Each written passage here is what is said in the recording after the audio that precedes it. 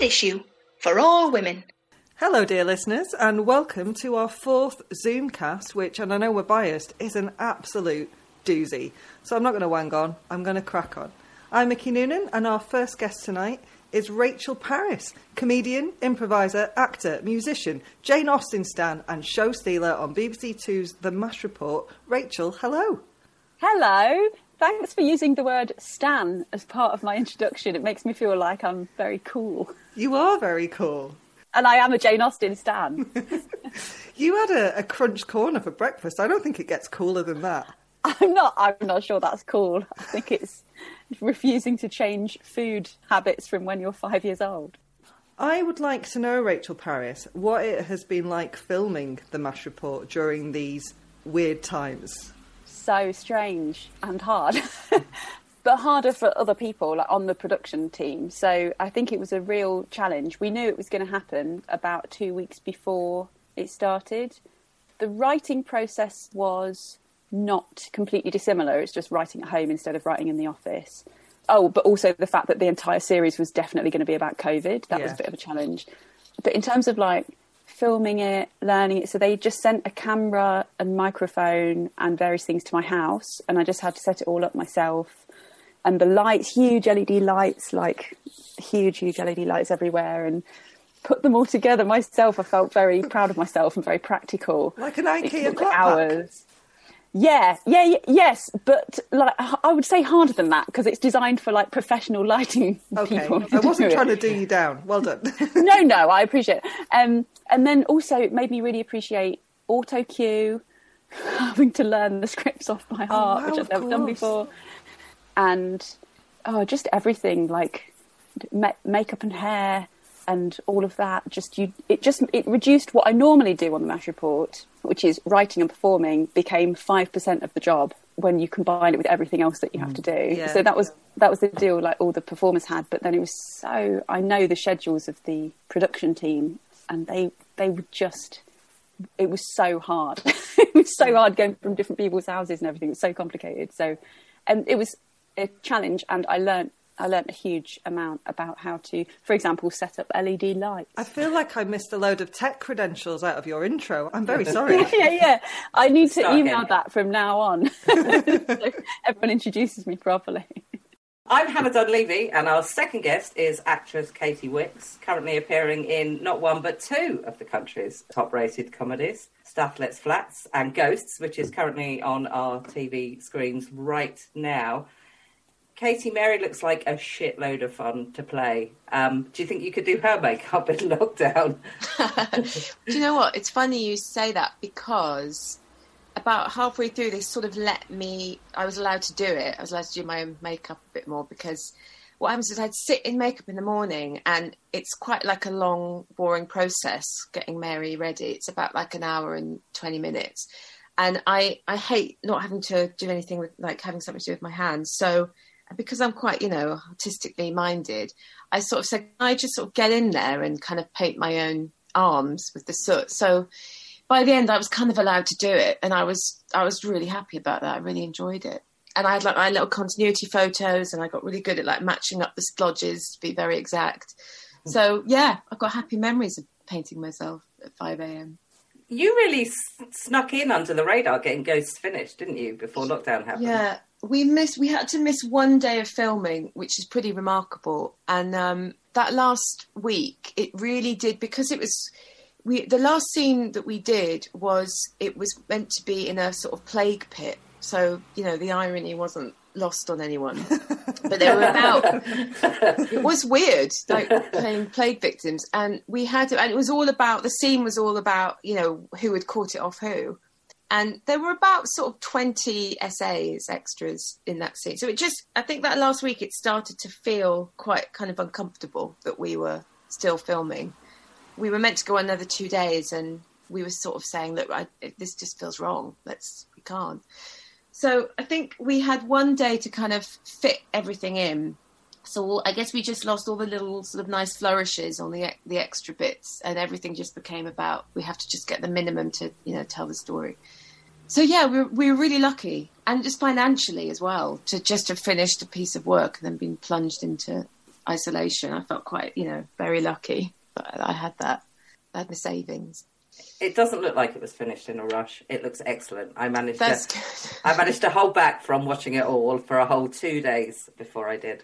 Can I just jump in and say I absolutely love your makeup in Stathlet's Flats as well. Oh wow! You know what? It's such a nuanced thing. The highlights. Yeah, absolutely. I mean, Jamie and I talked about it at length quite a lot, and for a boy, he was actually quite opinionated about it. But because he recently had watched Pop Stars, the original Pop Stars. Yeah.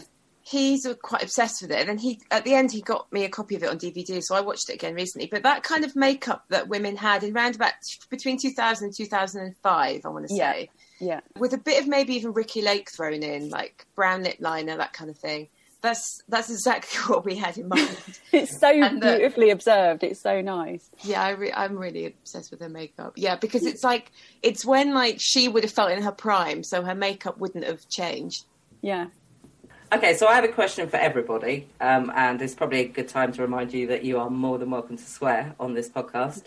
If you could describe 2020 in one word, what would it be? I'm going to start with you, Rachel Parris. Mixed. Mixed reviews. Yeah, probably mixed. In some ways, so it's my first year of being married.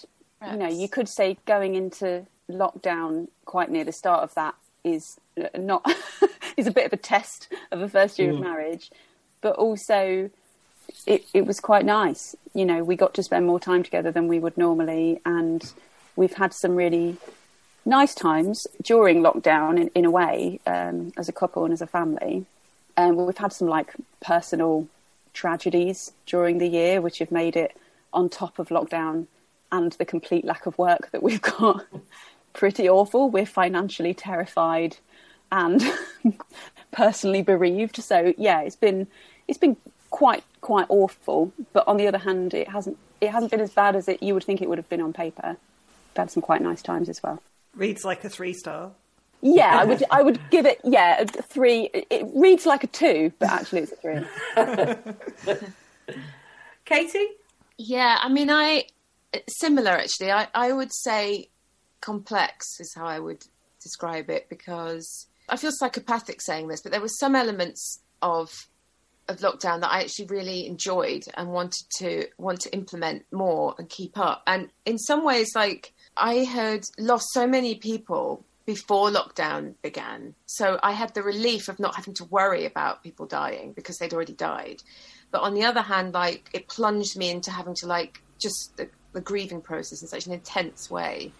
So I just had a very different type of lockdown where I was kind of, there was a big internal process happening, but I was kind of aware that the world was burning at the same time. So it was just to kind of, in some ways, the retreat was quite good, and I feel like I've come out of it actually kind of in a better place.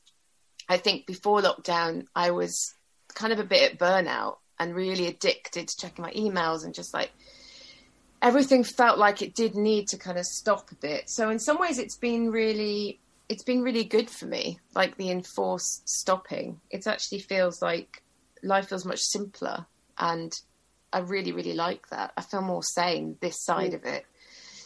But yeah, that feels really, slightly sociopathic when that's life is worse for most people.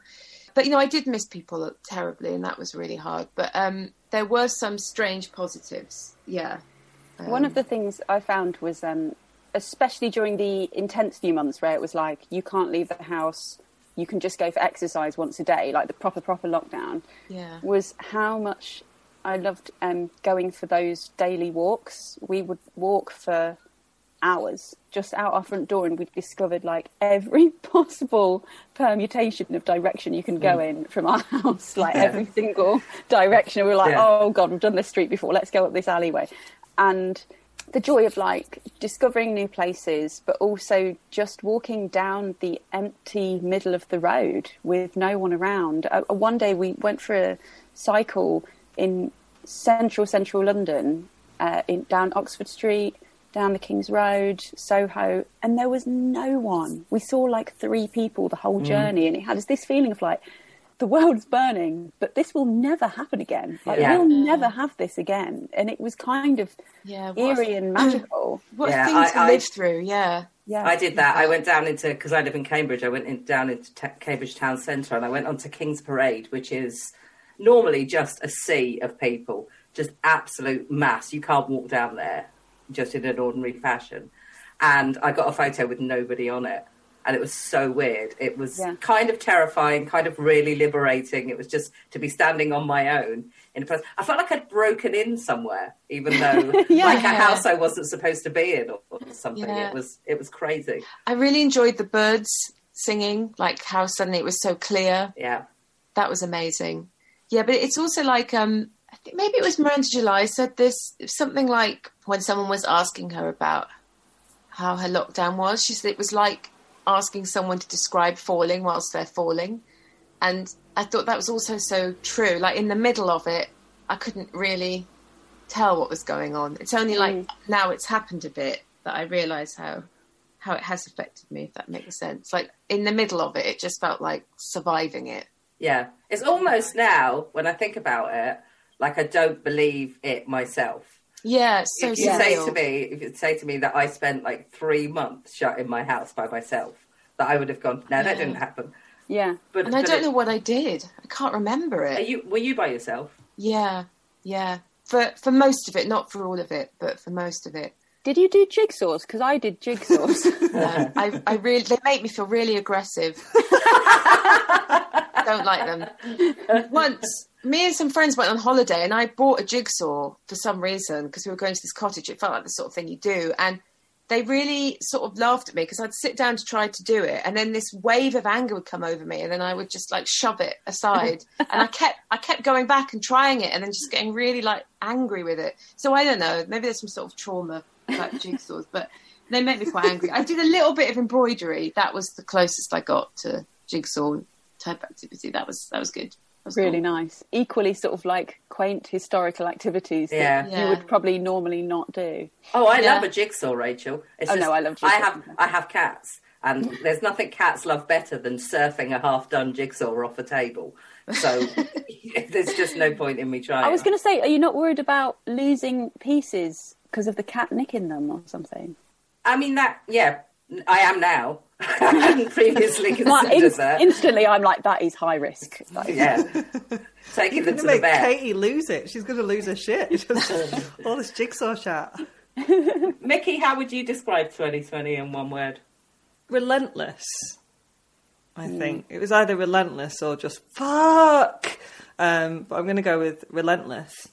Particularly when we started out and we're super, super lucky to still be able to work, like to have a house, to live with someone that I like and a load of animals that I get on with and have a garden, all of these things that we're really lucky.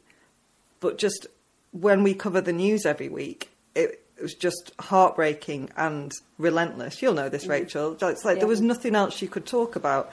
Even if you were interviewing someone to talk about something else, you just ended up talking about COVID and lockdown because there was so much to talk about. Exactly, and it was so in our lives, there was no way of ignoring it. So relentless in just sort of keeping up with it as well and dealing with stuff changing so quickly. And you know, I was supposed to get married this year and that didn't happen. Really? Oh, I know, but you know, it's fine. It's do you know when shifted. Till next year? Well, yes, till May. But who the fuck knows what's going to be going on in the world? Yeah, it's so hard to make plans. That's the thing, isn't it? I just hope they still allow weddings with at least 2 people there, because otherwise... It's going to get smaller and smaller. And it's like, you can't really bring the groom, actually. Exactly. Only marry yourself. Yeah. That's it. Sounds all right. That is a whole shit show, though, isn't it? When you've got a wedding list, which, Rachel, you'll know this. I don't know if you've been married, Katie, but when you've already organised who, you've done that thing of going through people, and then someone suddenly goes, oh, instead of 100, you're allowed to pick 15. It's like, oh, we're never getting married because we will just fall out with everyone. Yeah. So even with 100, it's amazing that with 100 people you would think that's everyone you know. Like with 100, there's still loads of people you're offending. Like it's really. I don't think 100 even covers my family. I have the most spectacularly enormous family that I think I would have to have a. This is why I haven't got married, to save the money for the 400-person wedding that would be necessary. Okay, that's right. It does turn you into such an awful, financially, like you become such an awful person when you're talking about who to invite, and you just see them as like £100 and £150, and you're doing the maths in your head. There was a point where, because I've got a really small family, and Marcus has got a big family, and they're all in touch with each other, all the cousins, they've all got children of children, and then he's got godparents, and 4 separate godparents who've all got partners who've got children, and they all keep in touch, and they all go to each other's weddings.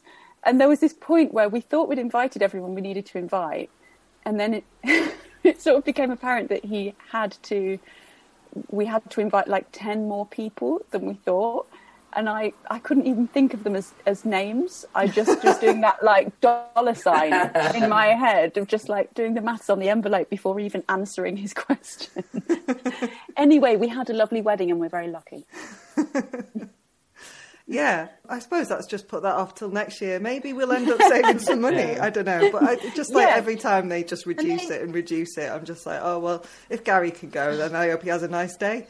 But instead we went to feed some otters, which was really good fun.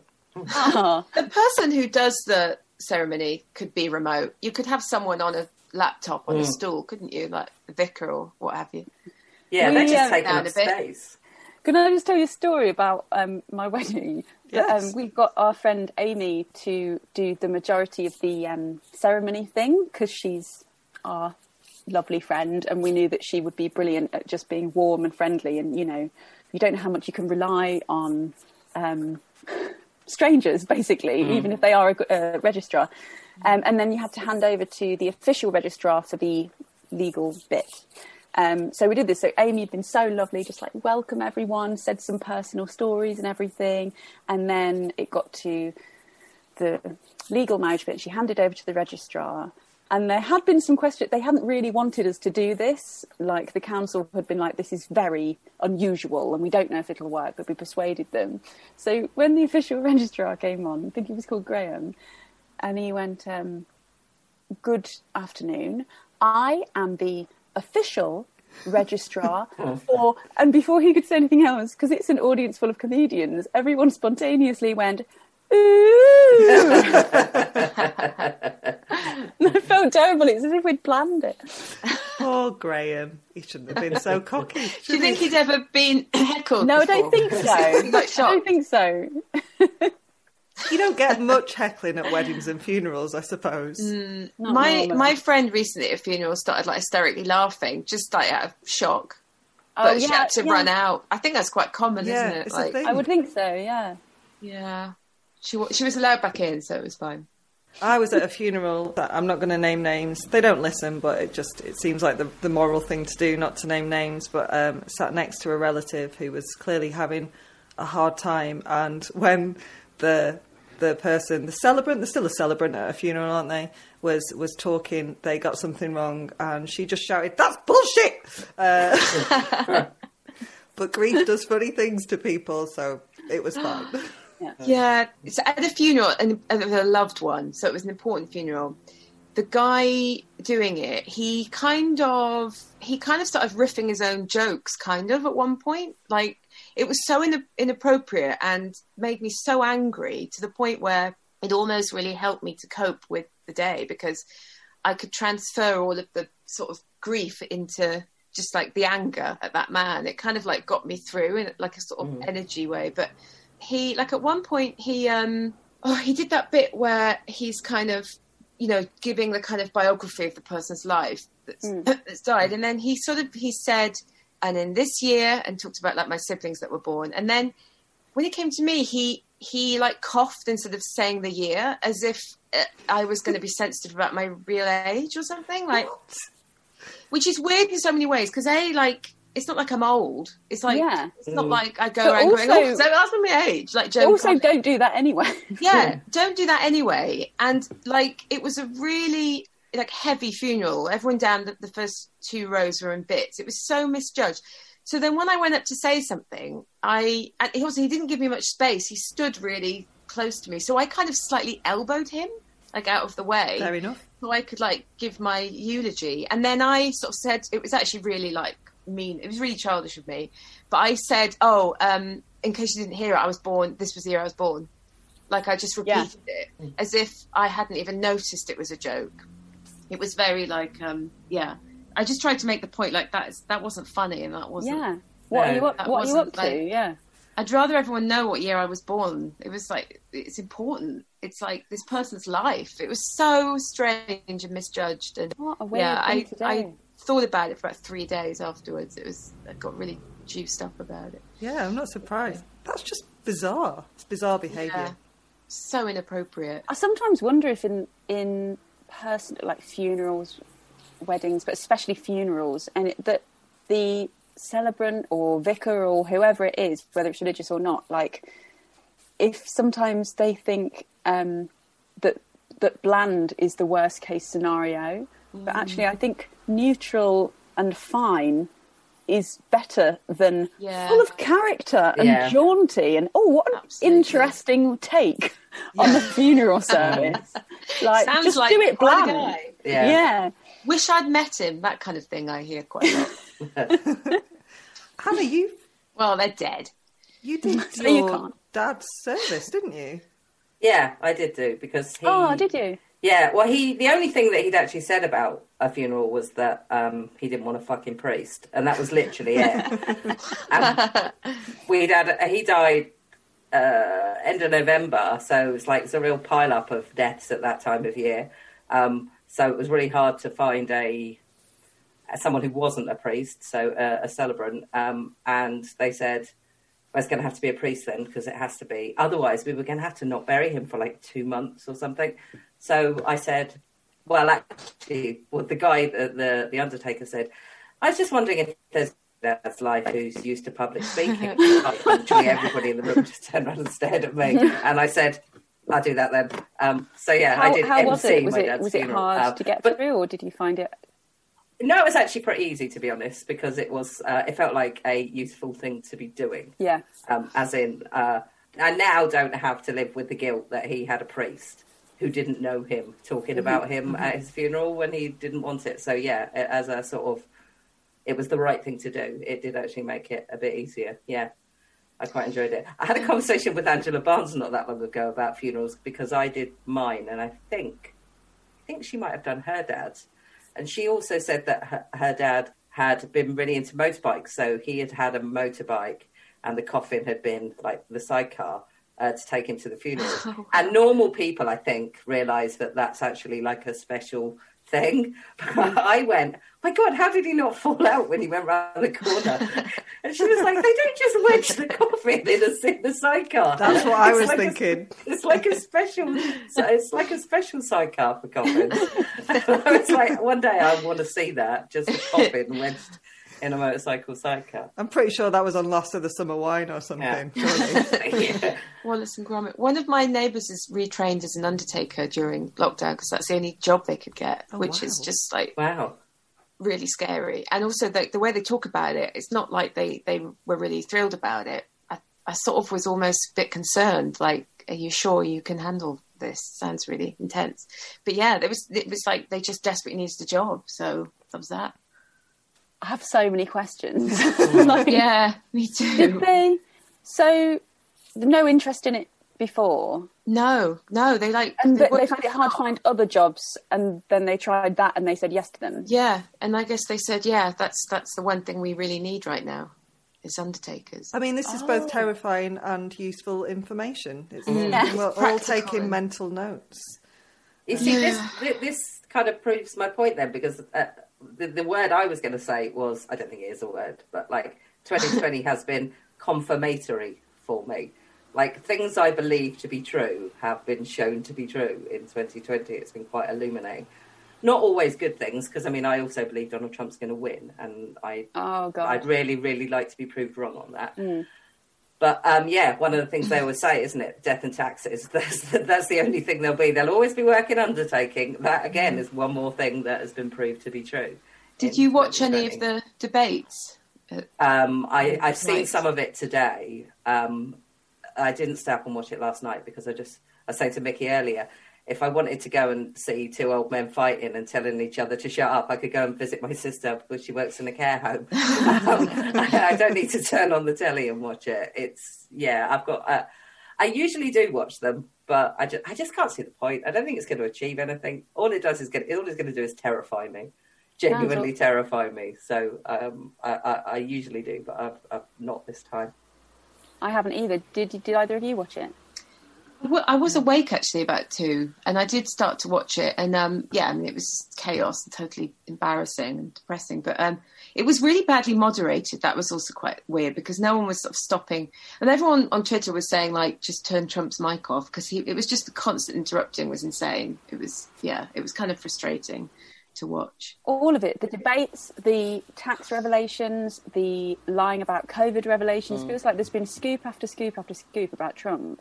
And you read these journalists who are so excited about this latest bit of terrible, damning information about Trump. And I just feel like, don't get excited. It's not going to have any impact. Like, he's already acknowledged that he's done some of the worst things that a human can do. And his voters don't give a fuck. No. Why would they give a fuck about his taxes if they don't care about him assaulting a woman? Like, none of it is going to have any impact at all. It just validates, I think, to people who already support him that he is untouchable and therefore they're right to support him. Yeah. In the same way with Boris Johnson as well. I think there's a very similar thing going on there. God, it's so like depressing. They're a sort of cartoon character or something. It's like it's not sort of real. It's like people sort of found him charming because of his hair and that he rides a bike. I think a lot of people who voted for Boris and voted for Trump, which is so a terrifying number of people, have the opposite attitude that I have to celebrants and vicars. Which is more like personality is everything. Yeah, what a jaunty character. What a crazy person. What a lot of quirks they've got. And it distracts from how neutral is better. Yeah, it really distracts from how dangerous a person is as well, I think. Yeah, definitely. Definitely. We were chatting about Ghostbusters earlier today, and obviously in the original Ghostbusters, Dana Barrett opens her fridge and it's the entrance to hell. And I think I'd still rather find that than Boris Johnson in my fridge. That would be preferable. Was that Ghostbusters the original or the second one? Yeah. Hello there. As ever, a big thank you for listening to us. We appreciate you. If you appreciate us, there are a few things you could do to help us keep making content that champions women, spread the love and put a big smile on our stupid faces. If you've got 2 minutes to rate and review us on Apple Podcasts, Acast, or whichever platform it is you get your podcast from, that is really helpful and means that we reach more ears. Obviously, you can also achieve that in a more direct way by telling everyone you know to do themselves a favour and give us a listen. Maybe devote your next family Zoom call to doing just that. It's up to you. We know times are tight as well as unprecedented, but if you do have a bit of spare cash, you can chuck it our way as a monthly pledge on either Patreon, where we're patreon.com/standard issue, or on the new Acast supporter doobly What's It, which you will find on our Acast homepage. Finally, if you haven't already, please do smash that subscribe button so that the number crunchers can see that you Bobby Dazzlers are excited to have our content ready and waiting for you each Wednesday and Sunday morning. I thanks you.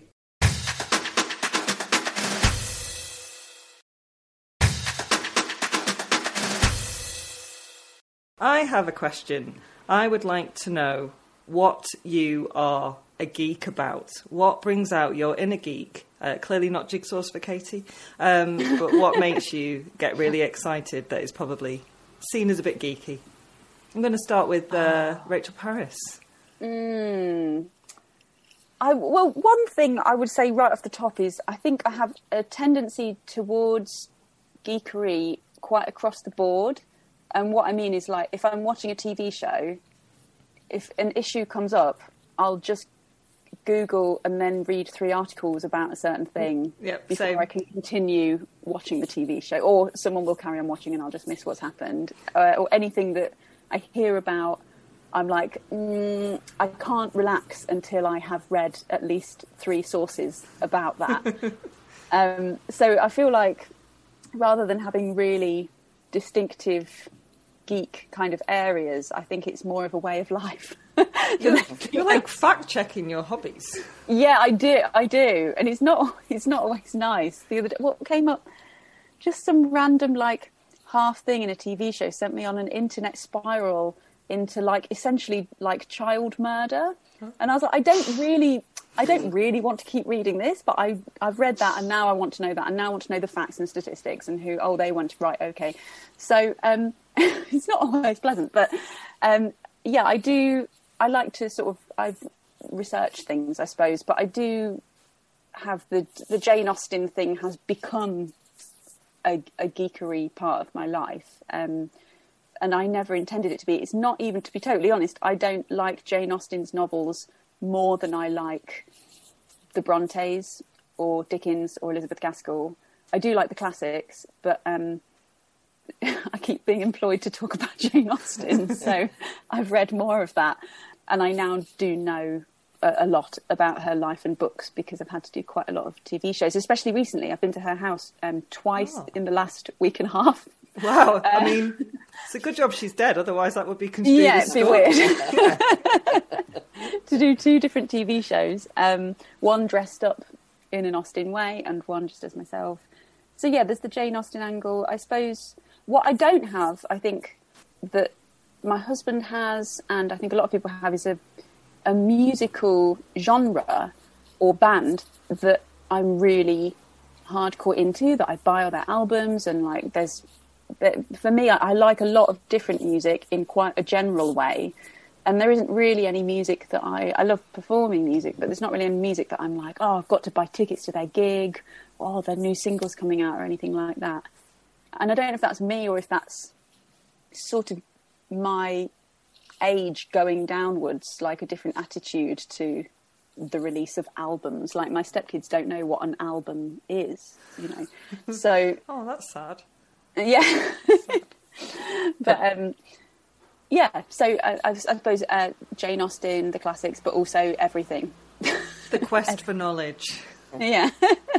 Katie, what about you?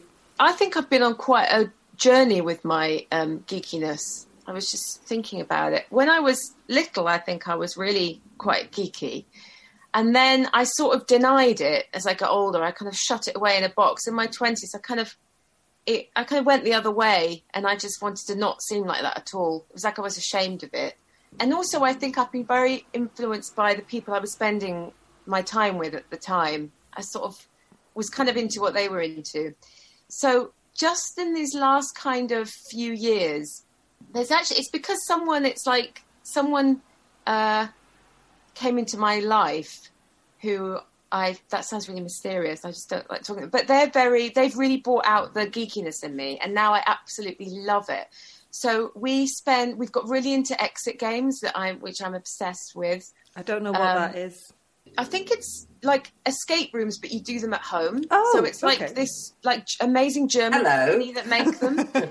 And this sounds great. They have I'm not allowed out of my house. I'm in quarantine. Google it, Rachel. Love it. They have different difficulty ratings. From one is like it'll take you an hour. We did one on holiday that took maybe 5 hours. Like I was falling asleep by the end. It was like the geekiest thing I've ever done. I've got really geeky about writers now. There's writers who I'm so in love with. Like when I see their name on something, I get so excited about like reading this thing they've written. And audiobooks I'm obsessed with. And that's become very, very nerdy. And I did a few like online courses during lockdown that had like, homework and everything. And that was like amazing. So I feel like I'm so in love with my nerdiness now. Like it's totally saved me. But it was weird. It was like someone really, I don't know, brought it out of me recently. It's been something we bond over. And in terms of comedy, like we've been rewatching The Office and then spend about 2 hours discussing it, like in a really forensic, sciencey comedy way. And that brings me so much joy. And that's something that I think I thought I was like too cool or something in my 20s to do that. Well, I think everyone want to fit in your 20s rather than stand out. Yeah, it was. I guess I didn't have many female friends that were nerdy. Tended to be more male friends. So, but now it's like a real mix, and that's really nice. It's nice having female friends that are nerdy, not just for boys. But even like one of my siblings gave me their old PS3, and I've never been interested in computer games my entire life. I thought they were just like sort of a bit shit. But yeah, I'm quite into it now. So yeah, it's like been a renaissance for me. It felt like a love story. It felt like we were just told a love story. Yeah, it was really nice. It is a bit of a love story, if I'm honest. Yeah. Hannah, what about you? What gets your geek on? History. Oh, that is true. I know that. Almost any sort of history, but largely anything post the French Revolution. Have you read Five Women? Yes. The Five? Yes, the Five. I've just started reading that. Isn't that amazing? Sorry to interrupt. I just got excited. Okay. We interviewed Hallie. Hallie came on the show. Okay She's amazing. to be excited about okay, I'll listen to that. I'll write that down. Love it. Yeah, she's cracking. But yes, I get. I'm actually quite dull. I think I'm going to be the most, I'm best suited to retirement of anyone I know. Because I'm like, ooh, there's a documentary about the Second World War on. And then I can have a potter in my garden. And that is, absolutely perfect. I just like learning stuff. And when I do, I can be one of those people that when I learn stuff, I then just have to tell everybody else. And then I'm just armed with these crazy facts that I've learned for the day. And then I have to say, did you know that? And then drop in some massive clanger of a fact that I've learned. Mostly history. Not like, because I now feel really robbed, because even though I loved history at school, what we did was quite boring. Like the Corn Laws and all of that stuff. I was like, who cares? Why didn't we do the French Revolution? Why didn't we? We had to do a lot of Welsh history as well, which was quite boring. What's your best history fact about Wales? Well, actually, the only thing I remember is there's a clock tower.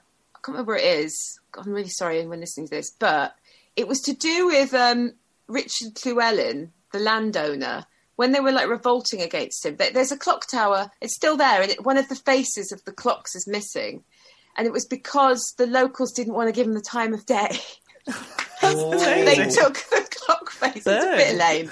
Just like, try and murder him, do something else. But anyway, but I also love the fact that the Brecon Beacons is so cool because they put beacons of fire to warn that the English were coming. And that's why it's called Brecon Beacons. I didn't know that. It's pretty cool. Thank you, Katie. When we finish this, I'm going to ring someone up and tell them that.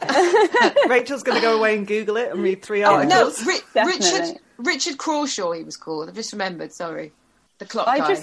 Hannah, you were saying about history and I was like, yes, also I feel you about that. And I'd sort of forgotten. Again, it is more of a way of life, but for me, it's not so much TV documentaries, although I like them as well, but the places. So like, if I go to a town, I'm like, where's the cathedral? Where is the old courthouse? Yeah. Take me there and I'll read every plaque twice. Yeah, absolutely. Yeah. And buy the guidebook and probably a pencil sharpener as well. I love a National Trust. I love a National Trust gift shop. I love the National Trust.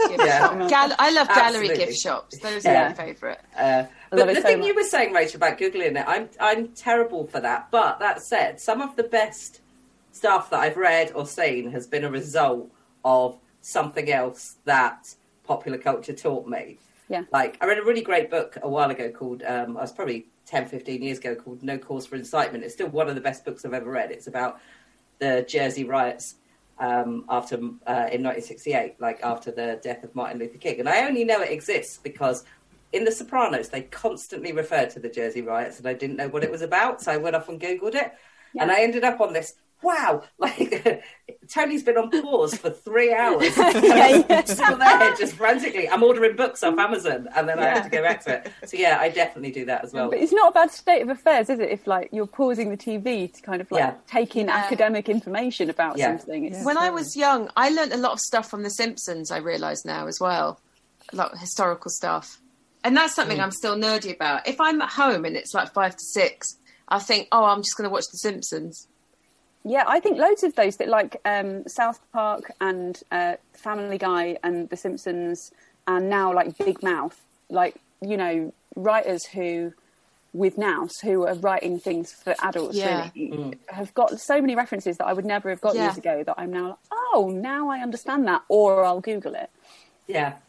Definitely. I can confirm Hannah's obsession with history as well. When she'd been through, you know, like one of the worst few months that any human could endure, and she finally got a bit of time where she could have a break. It was over Christmas. She would get a bit of space, and I phoned her to see how she was doing, and she said, oh, yeah, I'm all right. And she'd spent that time reading a massive book about AIDS, about the HIV crisis in the 80s. Yeah. So soothing. Yeah. So soothing. Oh, it's really interesting. And the band played on, that's called. It's about 1,000 pages. Yeah. I know, because she lent it to me just before I moved house. Thanks, Hannah. So it's like weighty. It's a hardback book. Oh my God. Do you know what? It's fun. I read this sounds, I know it's not a competition, but I did a not dissimilar thing in lockdown. I read a huge book about the history of cancer, which is sort of quite similar. I can't remember what it's called, but it was amazing. It's called The Emperor of Maladies, I think. Oh, great name. I don't need to write it down. It's on a podcast. Yeah, I think you'd like that. I love that between us we've talked about researching a history of cancer, AIDS and child murder. It's like, we've got a good track record generally for upbeat. Well, I'm going to add to that, because the thing I've got most geeky about recently, because I totally, I've watched The Sopranos 7 times. If I love something, then I will, obsessively rewatch it. And comedy for ages, and the science of comedy, totally. And they still absolutely, ring my bell. But just the horrific treatment of women throughout history is my jam now, basically. That's just what you'll find me reading about and getting all geeky about. And poor Gary can't eat his tea without ending up with his head in his hands, because I'm just reeling off these horrific facts and what horrible men are saying on the internet. So my latest thing related to what you're saying is watching Nurse Ratched on Netflix and pausing it in order to Google frontal lobotomies, which they don't do. That's when I stopped watching. I lasted an episode and 20 minutes, and then I went, I'm done with this. It's horrific. I stopped watching the programme, but Hannah, you Google that, because you'll love the history of it. Actually, I know quite a lot about it, because Tennessee Williams' sister was given a frontal lobotomy. And so many women. And also, wasn't one of the Kennedys? There was a sister, wasn't there? Rose. Rose, think, that's it. Yeah, yes, Rose was given one, wasn't she? So many women were, because of them assuming that if a woman was out of control, she was obviously insane, and they needed her to be more. Well, a womb had probably wandered right to the front of her head. Grab it out of there, sort her out. Hannah, can you lighten the mood, mate? Someone do a song. Come on. I can. I would like to know what women you really admired when you were growing up. It can be women that were around you. It can be women that were on the telly. Let's start with Katie. That's such a great question. Thank you. I'm glad you've got it first. Yeah, it's so weird, isn't it? My memory, I've got weird amnesia these days. It's weird that, isn't it, as you get older? Your childhood memories are so far away. Obviously, my mum was a real sort of force of nature, and worked 2 jobs, was always just kind of weirdly, the first person that came to mind when I was about 14, 15, Tracy Emin, I was obsessed with. I think I was a teenager when Sensation, that was it Sensations or Sensation? What prompted the YBAs and all of that. I was still living in Wales, but I remember obsessively reading about that exhibition and the bed and everything. And all those artists, Sarah Lucas, people like that. I was really obsessed with contemporary art as a teenager for some reason. My dad painted, and he got me into painting at quite a young age. And then once I kind of discovered sort of that there was a thing called contemporary art, I was just really kind of obsessed with it for some reason. So I remember being really inspired by these female artists who were doing just incredibly imaginative new stuff that had this strong feminist message. I didn't realise I didn't have a feminist upbringing at all, and I didn't even hear the word till university. And even then, I was so sort of, it was just all sort of new to me. my mum would never have called herself a feminist. It just wasn't a word that was discussed. I remember that was the first time I had a sense that gender was this political thing, and that there was sort of statements being made through using creativity. And I just kind of blew my mind when I was about 14, 15. And I'm still obsessed with her because she's so kind of vulnerable to the point of it being embarrassing. Her answers to things are so like honest that I always think it's almost, too much. And I read her memoir quite recently, and it's got spelling mistakes in it that've just been left in. Like, it just feels like this really deliberate thing that, she didn't have a straightforward education and she's working class. And it was just, I just remember female artists being like huge inspiration. Emin's great because she's vulnerable, but she's unapologetic about it, and we're taught to kind of apologise for any sort of, because it might embarrass someone else if we're vulnerable. Yeah, and also like someone said something to her in an interview about, why are you? That they were sort of almost worried for her that she was so exposing herself, and she said, well, no, I still like curate it. I still decide. I'm not just like cutting myself open for anyone that will ask. Like, so it's obviously really been thought about and planned. And that's so admirable. I think she's so smart. It's really deliberate. There's probably so much she's holding back, which I thought was just really, a really smart point that she said that. Great answer. Yeah.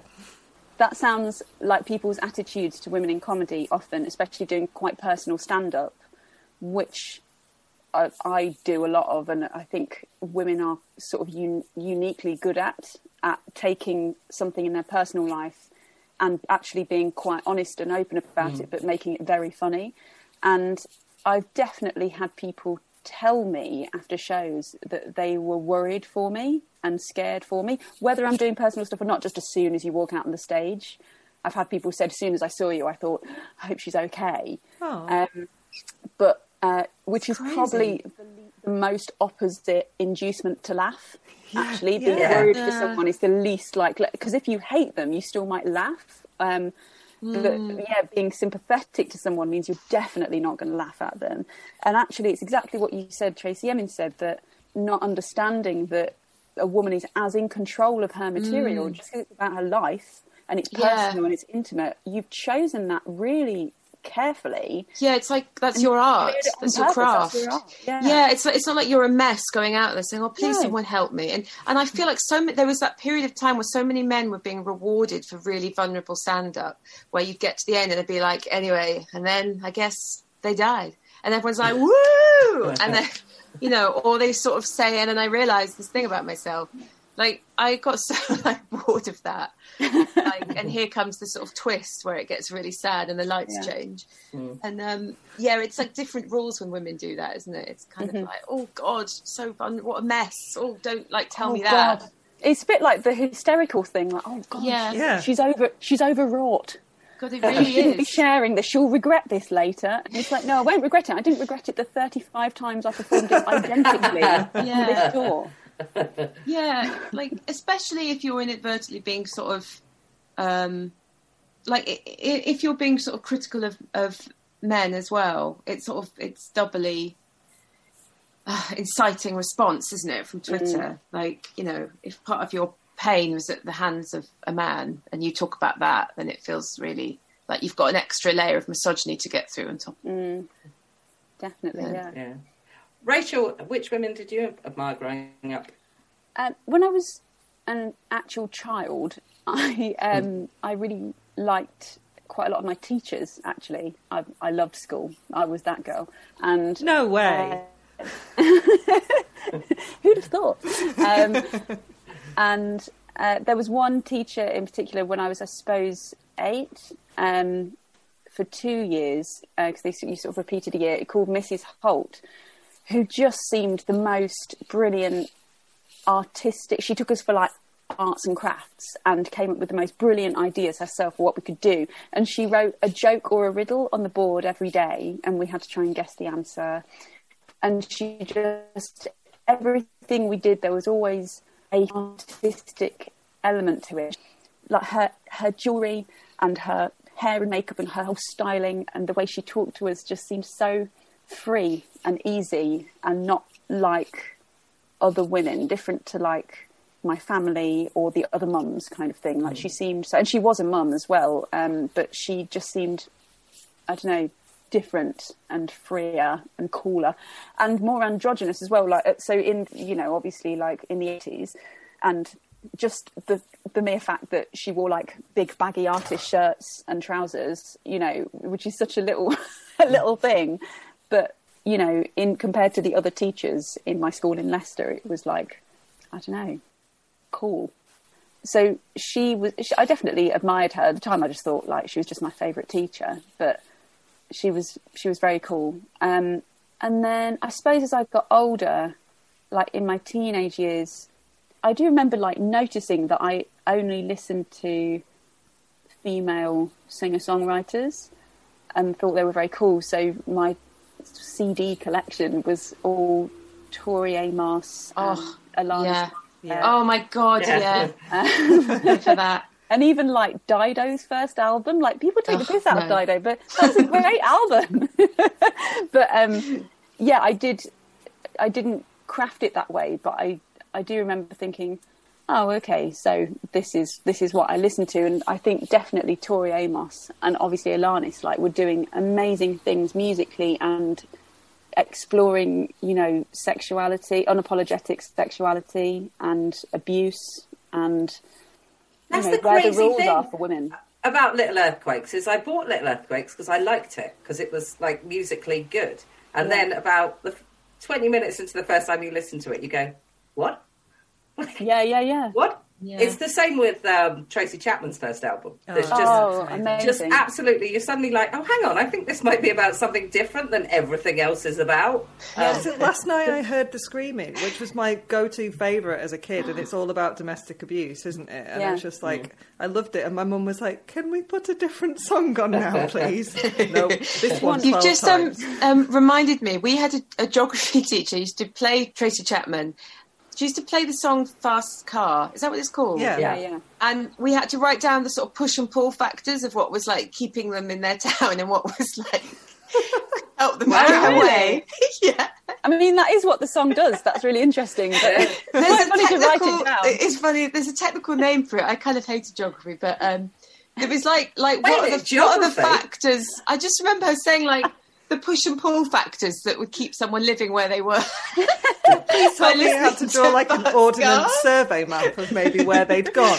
Yeah, it was like, well, they have a car, but okay, they haven't got any money. No, that's even there. They've been working at a convenience store. Yeah. If I had the lyrics in front of me, I could take you through every push and pull factor.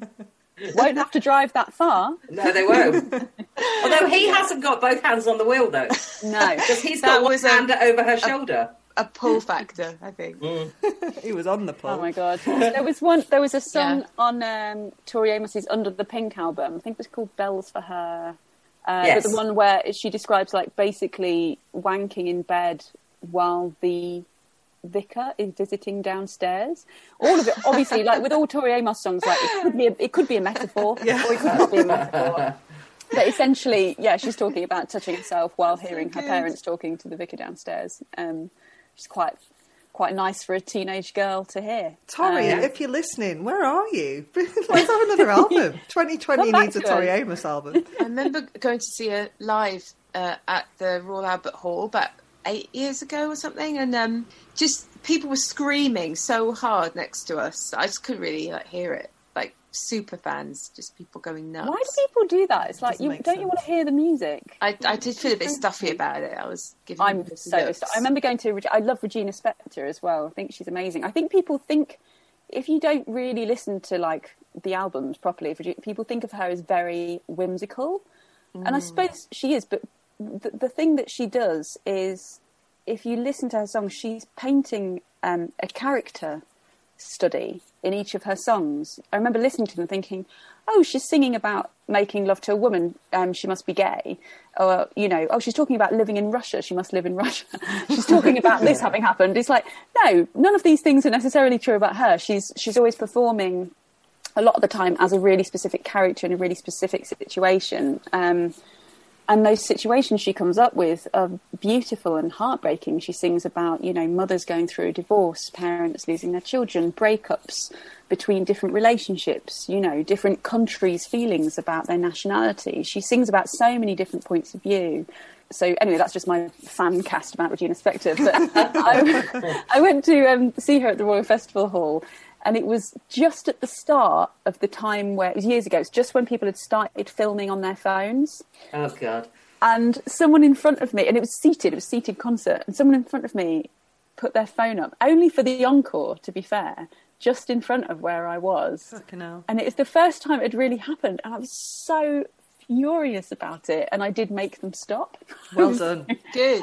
I got very uppity. We went a couple of years ago to see Madonna at the MEN, and she was about 3/4 of an hour late coming on stage. Oh my God. And yeah, I still had time to shout at people on Twitter who were saying, "Why aren't you on fucking stage?" But that was all you could see, was just a massive phone screen. So that's all there was. It was insane. Just literally every other person seemed to have their phone screen up. And I thought, how are you experiencing this or enjoying this or whatever it is? Yeah. It's just that not being able to recognise anything unless you can see it through a screen. The weirdest thing I've ever seen is people filming fireworks. And I'm like seriously, it's just there. You're going to go home and watch that later. Makes no sense.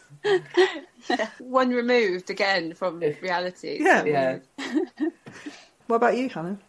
Well, I actually have given this answer before, but she died recently, so I'm going to just say it again, which is my Auntie Tina, who I actually put something about a snippet from a newspaper on Twitter the other day about her, because she just didn't put up with any shit, and she was literally the only woman that I knew growing up that didn't put up with any shit. Everybody seemed to put up with loads of it, but Tina did not put up with nonsense. And when she was in her early 20s, so this would have been early in 1970s, she was working at a company that hired out haulage, big trucks, HGVs. And she discovered that she was the only woman working there and she got paid less than all the men. And she knew that the Equal Pay Act meant that she was supposed to be paid the same as the men. So she went in to ask for a pay rise, and they said to her, it's because they will have an HGV license just in case somebody needs to go and pick a truck up and you don't have one. So that's why you get paid less than everybody else. So she booked herself on an HGV license training course. She did it in a week. She passed. She went back into the office and she said, "Yeah, I'd like a pay rise, please." And they had to give it to her. Brilliant. Good on her. And her entire life was just... Incredible. And there's a brilliant... the article that I put up is brilliantly... It says, a budding women's libber, Christina Taylor. It's just written... The article's written in incredibly sexist fashion, but nonetheless, it was an achievement. Yeah, and she was pretty much like that about absolutely everything. She did not suffer fools at all. That's incredible. How old were you? How old was I? When that happened? Yeah. Oh, I wasn't born yet when that happened. Oh, sorry. Yeah. No, nothing was an obstacle for her. She was just like, yeah, I'm going to get this and achieve this. And yeah. But I did know she could drive HGVs because I saw her driving HGVs as a kid. Okay, unfortunately, this has got to come to a close. I would like to know what business you ladies would like to plug. Katie, I know you've got a book coming out. In fact, it was supposed to be out this year, but it's been pushed back, hasn't it? Yes, that's absolutely correct.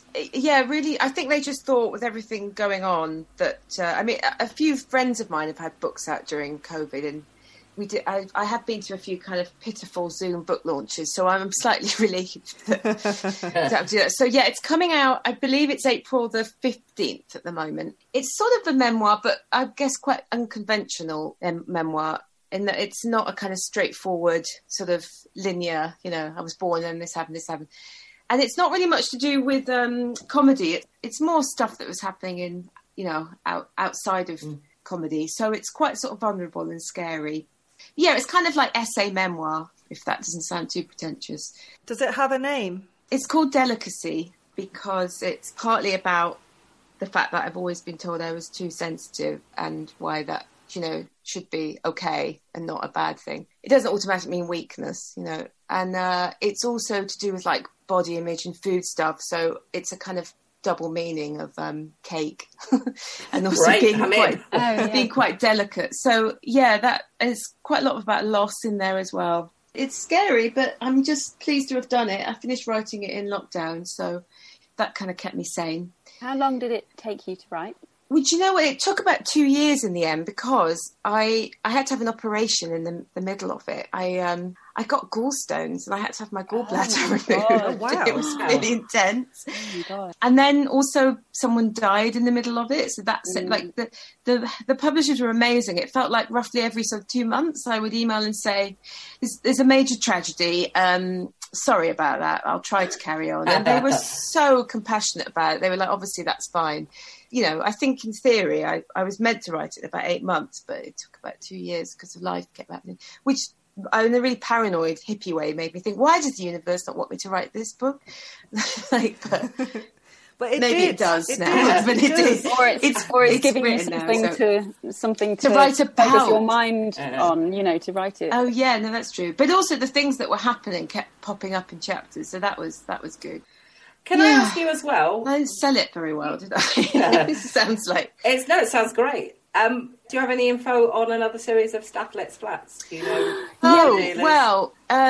I don't. I mean, I have no idea whether I'm allowed to say or not. Oh, okay, I mean, that's fair enough. It's happening, though, isn't it? It's definitely happening. Oh, is it public knowledge that it's happening? I think Jamie said it's happening. Don't know. I haven't paid attention. Oh well, that's good. Well then, yeah, like there is going to be more. I honestly can't remember if it was an internal email or whether I read it on Georgia. There is going to be more. I can't tell you how much me and my family love Staff Let's Flats. It's because it's like our family's favourite show, and it's so you wouldn't believe how much we quote it. Just the phrasing, and so also, nice. What an old baby. It's like he's such a catchphrase. You know what, the first time I ever met Jamie, I was totally obsessed with him. Like, I just knew he had such a unique brain. I was like completely just so enamoured with him. And I just remember sort of drunkenly saying to him, like at parties, like, you're just gonna like you're gonna be fine, mate. You're gonna be fine. You're gonna be employing me one day. And he'd be like, he was all sort of sweet and shy, and I just knew that he'd be, really successful because he's just got such a great alternative way of thinking. So it's lush to be part of it. It's amazing. You're so good in it. Oh, that's so kind. Oh, you guys, you're very it's talented. Adorable. No. What about I said you're very talented as well. No, you are. It is Jamie's show, and the writing is brilliant, but also it wouldn't be what it is without the performances, and it's so good. It's a very nice atmosphere. It's very egoless. Everyone's very kind of, generous as a group. Yeah. Everyone really likes laughing at each other. It's nice. Really nice. One of the things I love about it as well is the positive relationship between him and his sister. I know that they're sniping and him each and other, Al. And him and Al, like the amount of that these are friendships and relationships so built on complete love. Someone said to me something quite clever. Like they sort of said, the usual thing you do in a sitcom is to have them rivals and sort of hate each other. Yeah. And that's so true that they're just sort of saying, "Oh, good for you. You're such a good friend." When he's like, "Oh my God, you're like James Bond." Yeah, well, he's like, "I'd love to live with you. You're like a young priest." So weird. Rachel Parris, what is on the horizon for you? Not much. I will plug me and my husband, Marcus Brigstock, do a online comedy gig every Tuesday. It's called Tuesday Night Club. Oh, what a great name. Wow. It's through Always Be Comedy. And we just have stand-up and games and quiz and songs and lip-syncing and everything. So it's just quite a fun club, really, to come along to. So you can buy tickets to that on alwaysbecomedy.com. Great. If we were, in fact, in front of live, actual human beings, I would say please join me in thanking our brilliant guests, Katie Wix and Rachel Parris. And thank you so much for listening. Woo!